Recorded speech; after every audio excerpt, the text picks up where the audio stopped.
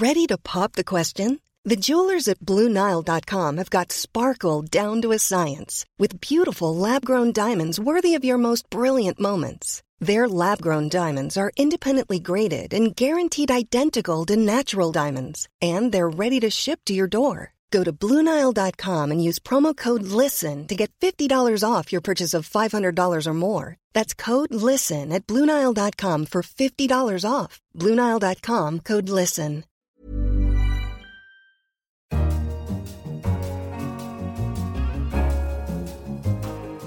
Hello, this is Babbage, and I'm Jason Palmer, co-editor of The Economist's daily briefing app, Espresso. From the world of science and technology this week, how meteorologists are rocking the boat. They looked at these lightning strikes, and there was a pattern over certain parts of the Indian Ocean and the South China Sea. And these patterns coincided with heavily trafficked shipping lanes. And avoiding the post-lunch slump. There's this notion that, well, if you stress somebody a little bit, they actually pay attention more.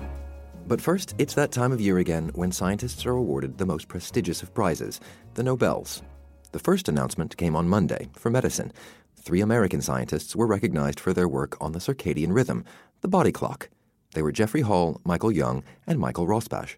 And ironically, Michael had his sleep disturbed by winning the award. The phone on the night table by my bed woke me out of a deep sleep. And the gentleman, Thomas Perlman, yes, he told me the news. And I was in shock, breathless, really. My wife said, start breathing.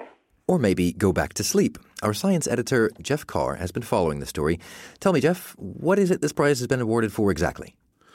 It's been awarded for an understanding about how the circadian clock actually ticks. In essence, what the pendulum is that drives it. Circadian rhythm is something that almost all organisms have. It's something you would expect because the Earth's been spinning on its axis since the beginning, so there's always been day and night. Organisms have to adjust to that. What the prize is for is an analysis of how the clock works in fruit flies, but biology being what it is, that certainly tells us how it works in most animals. How exactly does it work? Well, fruit flies are used because way back in the 20th century, it was discovered it was very easy to track mutations through them. You can often see the mutations in the flies. Their eyes change colour, their wings change shape, whatever. And so a huge body of data was built up on fruit flies. And they discovered that there was a mutation in a gene they called period, which scrambled the circadian rhythm. So they tracked down the sort of the locus, Yeah, they tracked down the locus. They sequenced the gene. They found where it is. Yes. How's it work? It works by a clever piece of feedback. The gene produces a messenger molecule which goes to the cell's protein factories and tells them how to make the protein that the gene encodes. The factories then make that. It gets back into the nucleus, and that particular protein has the effect of shutting down the activity of the gene that encodes it.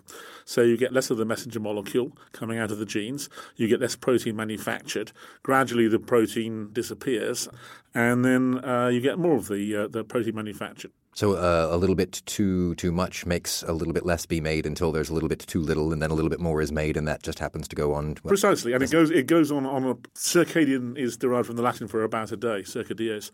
That chemical cycle goes on for about a day. It's then refined by all sorts of other proteins that are associated with the system, many of which the laureates discovered themselves. Some of those connect to the optic system so that the light coming in through the eyes can tweak the circadian rhythm to keep it attached to the day. And to invoke the body clock is almost to raise that sort of perennial traveler's question about jet lag. Is this going to help us solve that scourge of travel? No. Oh, why not? Even if you found a drug that would interfere with the clock, it would be quite a risky thing to do because the clock controls all sorts of aspects of biology, not just the sleep cycle. You might be able to cure jet lag, but I don't think you do it by interfering with the clock itself. Or you'd create all kinds of new problems. Exactly, yes. Next up this week was the Physics Prize. Ladies and gentlemen, we have detected gravitational waves. We did it. The first detection on Earth of gravitational waves, a phenomenon that Albert Einstein predicted over 100 years ago, was announced in February 2016. It caused ripples not only in space-time, but in the scientific community as well. I am so pleased to be able to tell you that. Science correspondent Tim Cross is here with us. Who's won the prize for this finding? So it went to 3 people, which is the most the Nobel can go to, and that was Rainer Weiss, Barry Barish, and Kip Thorne, all 3 of whom are astrophysicists. And on a scale of 1 to 10, how surprised were you? Less than 1, I think. This is probably the least surprising physics Nobel since the one awarded for the discovery of the Higgs boson, which was back in 2013. That doesn't mean it was undeserved, and it's a sort of unusual piece of promptness from the Nobel Committee, because in theory, Nobel's will says the prizes should go for work done in the previous year. Which is not a rule they often follow. No, especially not in physics. I think something like more than half of the physics prizes awarded since 1986 took 20 years after the work in question to sort of arrive on people's desks. So this is a nice bit of promptness that we don't often see. Let's wind back a little bit, though, and tell me a little bit more about gravitational waves. What are they? Where do they come from? How do we detect them?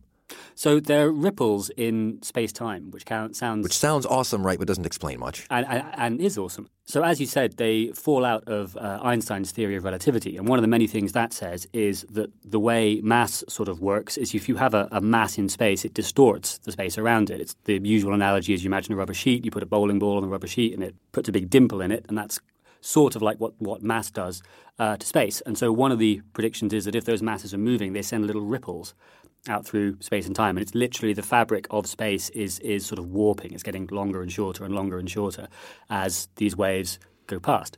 But on just a minuscule scale. Yeah, so space is pretty stiff and it's quite hard to deform it. So the detection that these guys made last year came from 2 black holes colliding, which is one of the most violent things you can have anywhere in the universe. By the time it got to Earth, it was such a tiny little ripple that you needed this enormous multi-billion-dollar piece of kit to have even a hope of detecting it. Okay, so we've proved Einstein right once again, I suppose. But what happens now? Well, so we have, but that's not all we've done. So it's a Nobel Prize for proving Einstein right. It's also a Nobel Prize for opening up a new kind of astronomy, because most existing astronomy, you look at the sky in some part of the electromagnetic spectrum. You look at it in visible light or radio waves or gamma rays or X-rays or infrared or whatever you want. Gravity waves are different. They're like a completely fundamentally different physical phenomenon. They're not on the same spectrum. They're not even the same force as this other stuff. So far, the instrument that detected them, called LIGO, it's mostly designed as a detector, but you can use these things as telescopes, and we're building more of them. One just came online in Italy. There's a couple more due in Japan and India pretty soon.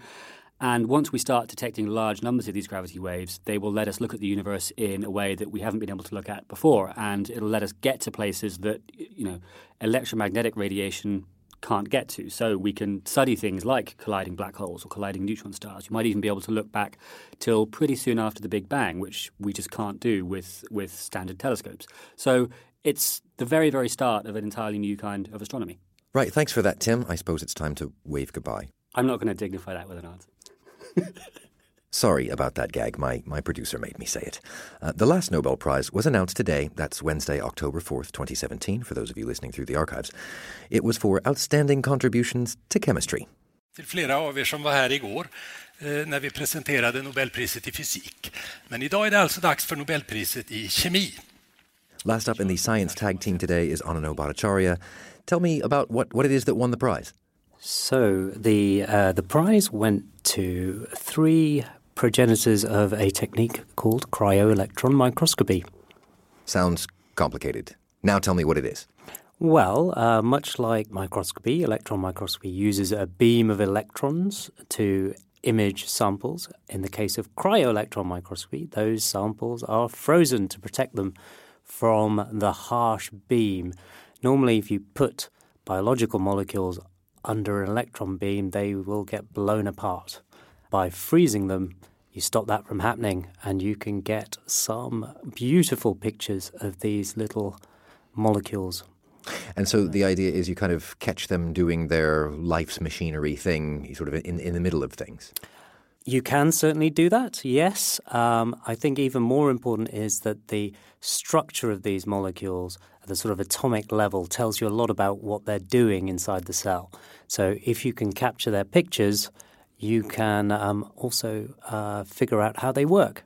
So the electron microscopy thing is well established, right? What did they do differently? How did they bring in the freezy bit? Right, yes. So Dr. Dubouchet, who is one of those sharing the prize, he pioneered the method that most researchers now use to sort of flash freeze their samples really quickly by plunging them into liquid ethane.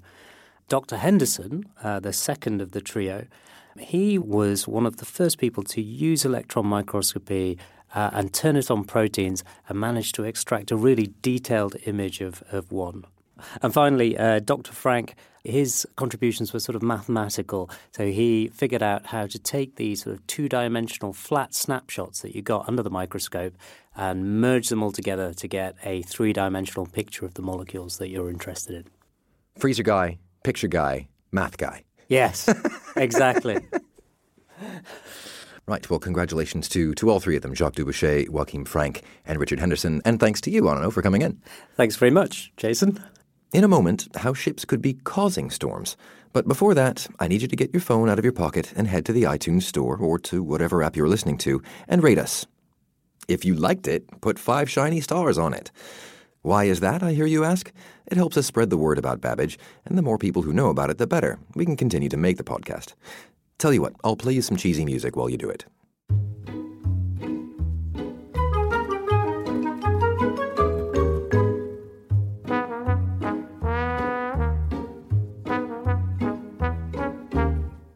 All right, you done? Thanks a bunch.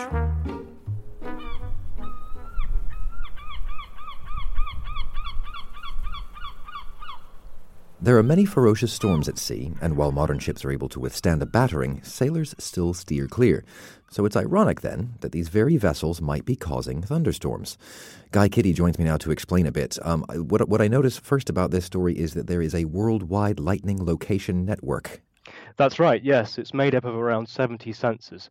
And after analysing about 1.5 billion lightning strikes over the period 2005 to 2016, Joel Thornton and his colleagues thought something was a bit strange because they looked at these lightning strikes and there was a pattern over certain parts of the Indian Ocean and the South China Sea.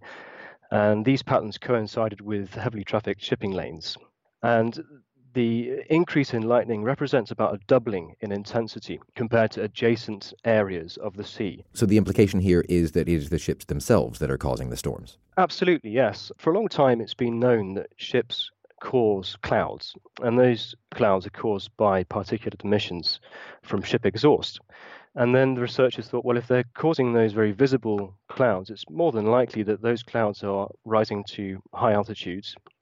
The moisture in those clouds is freezing, and where you get frozen droplets colliding with you get lightning because there's static charge built up between those frozen particles, and that's discharged as lightning.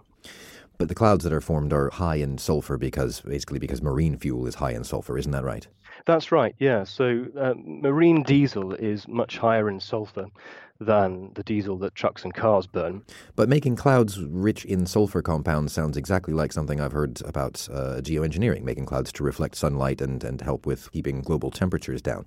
Are there implications for this finding for those who are thinking about geoengineering?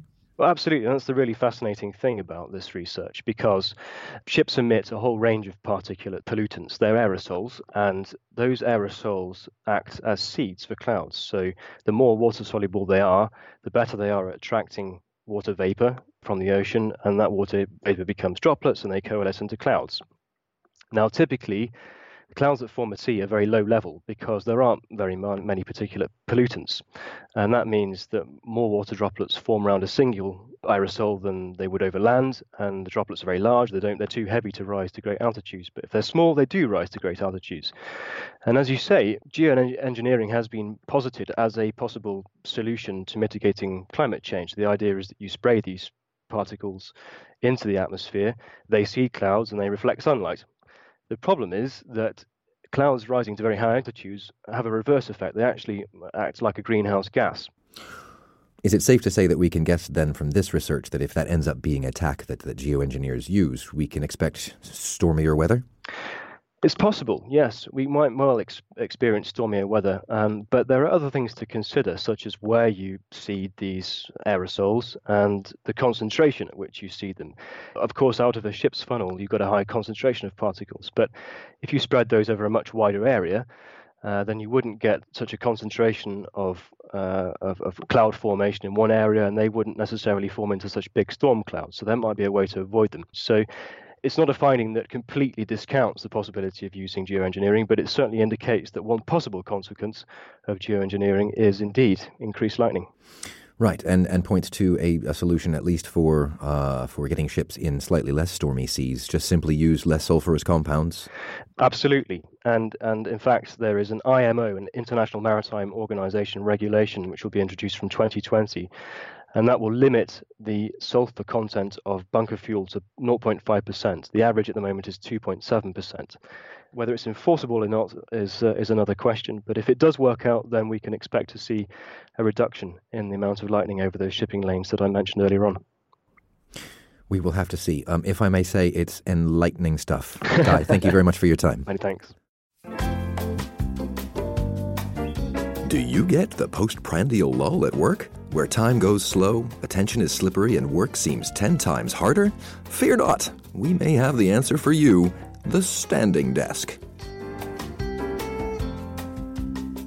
Okay, jokes aside, sitting is the new smoking. There's evidence aplenty to suggest that bums on seats for long periods is bad for our health. Indeed, here at The Economist, we just got new offices, and we've all got standing desks. But could the act of standing act as a stressor and detract from your attention? Or could it keep us more alert? In other words, is standing better for your job as well as your health? That's the question of some new research from Israel, and Matt Kaplan, our science correspondent, has been writing all about it for the newspaper. First question for you, do you stand or do you sit? I have a very swanky standing sitting desk, so I can move it up and down as I need.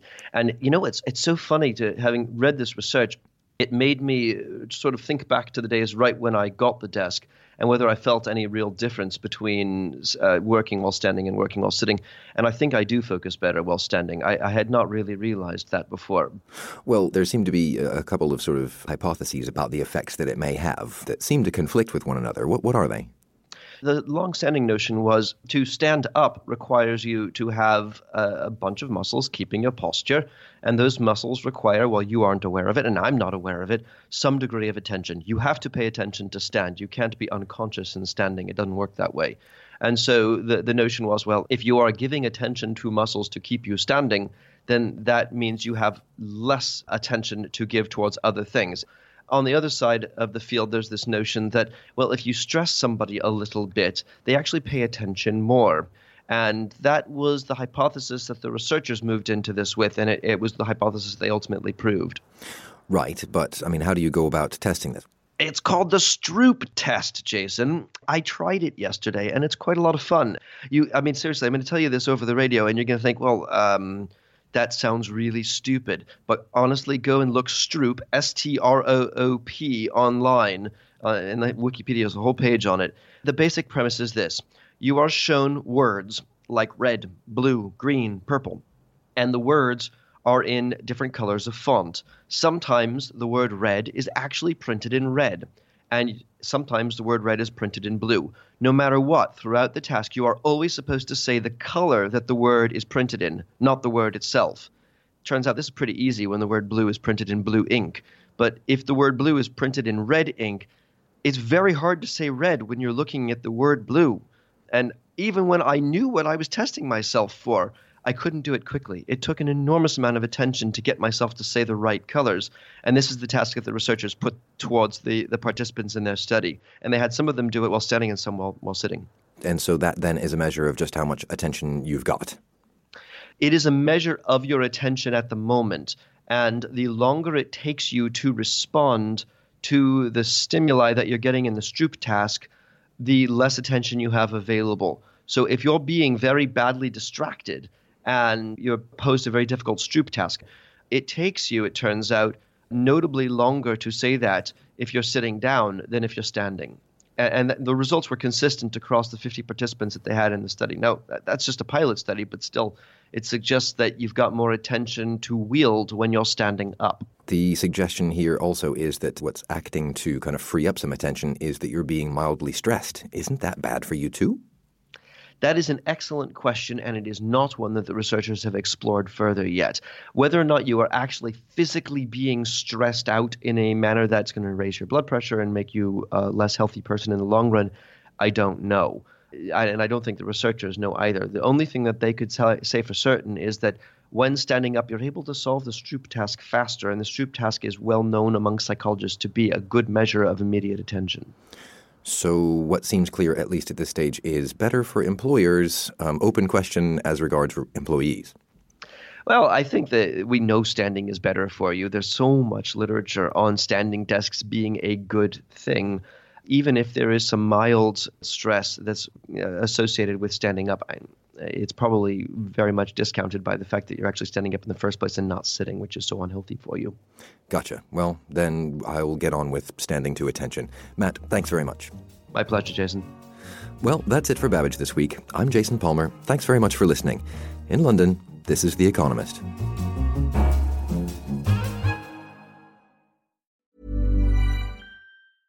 A lot can happen in the next 3 years. Like a chatbot may be your new best friend. But what won't change? Needing health insurance. United Healthcare Tri-Term Medical Plans are available for these changing times. Underwritten by Golden Rule Insurance Company, they offer budget-friendly, flexible coverage for people who are in between jobs or missed open enrollment. The plans last nearly 3 years in some states, with access to a nationwide network of doctors and hospitals. So for whatever tomorrow brings, United Healthcare Tri-Term Medical Plans may be for you. Learn more at uh1.com.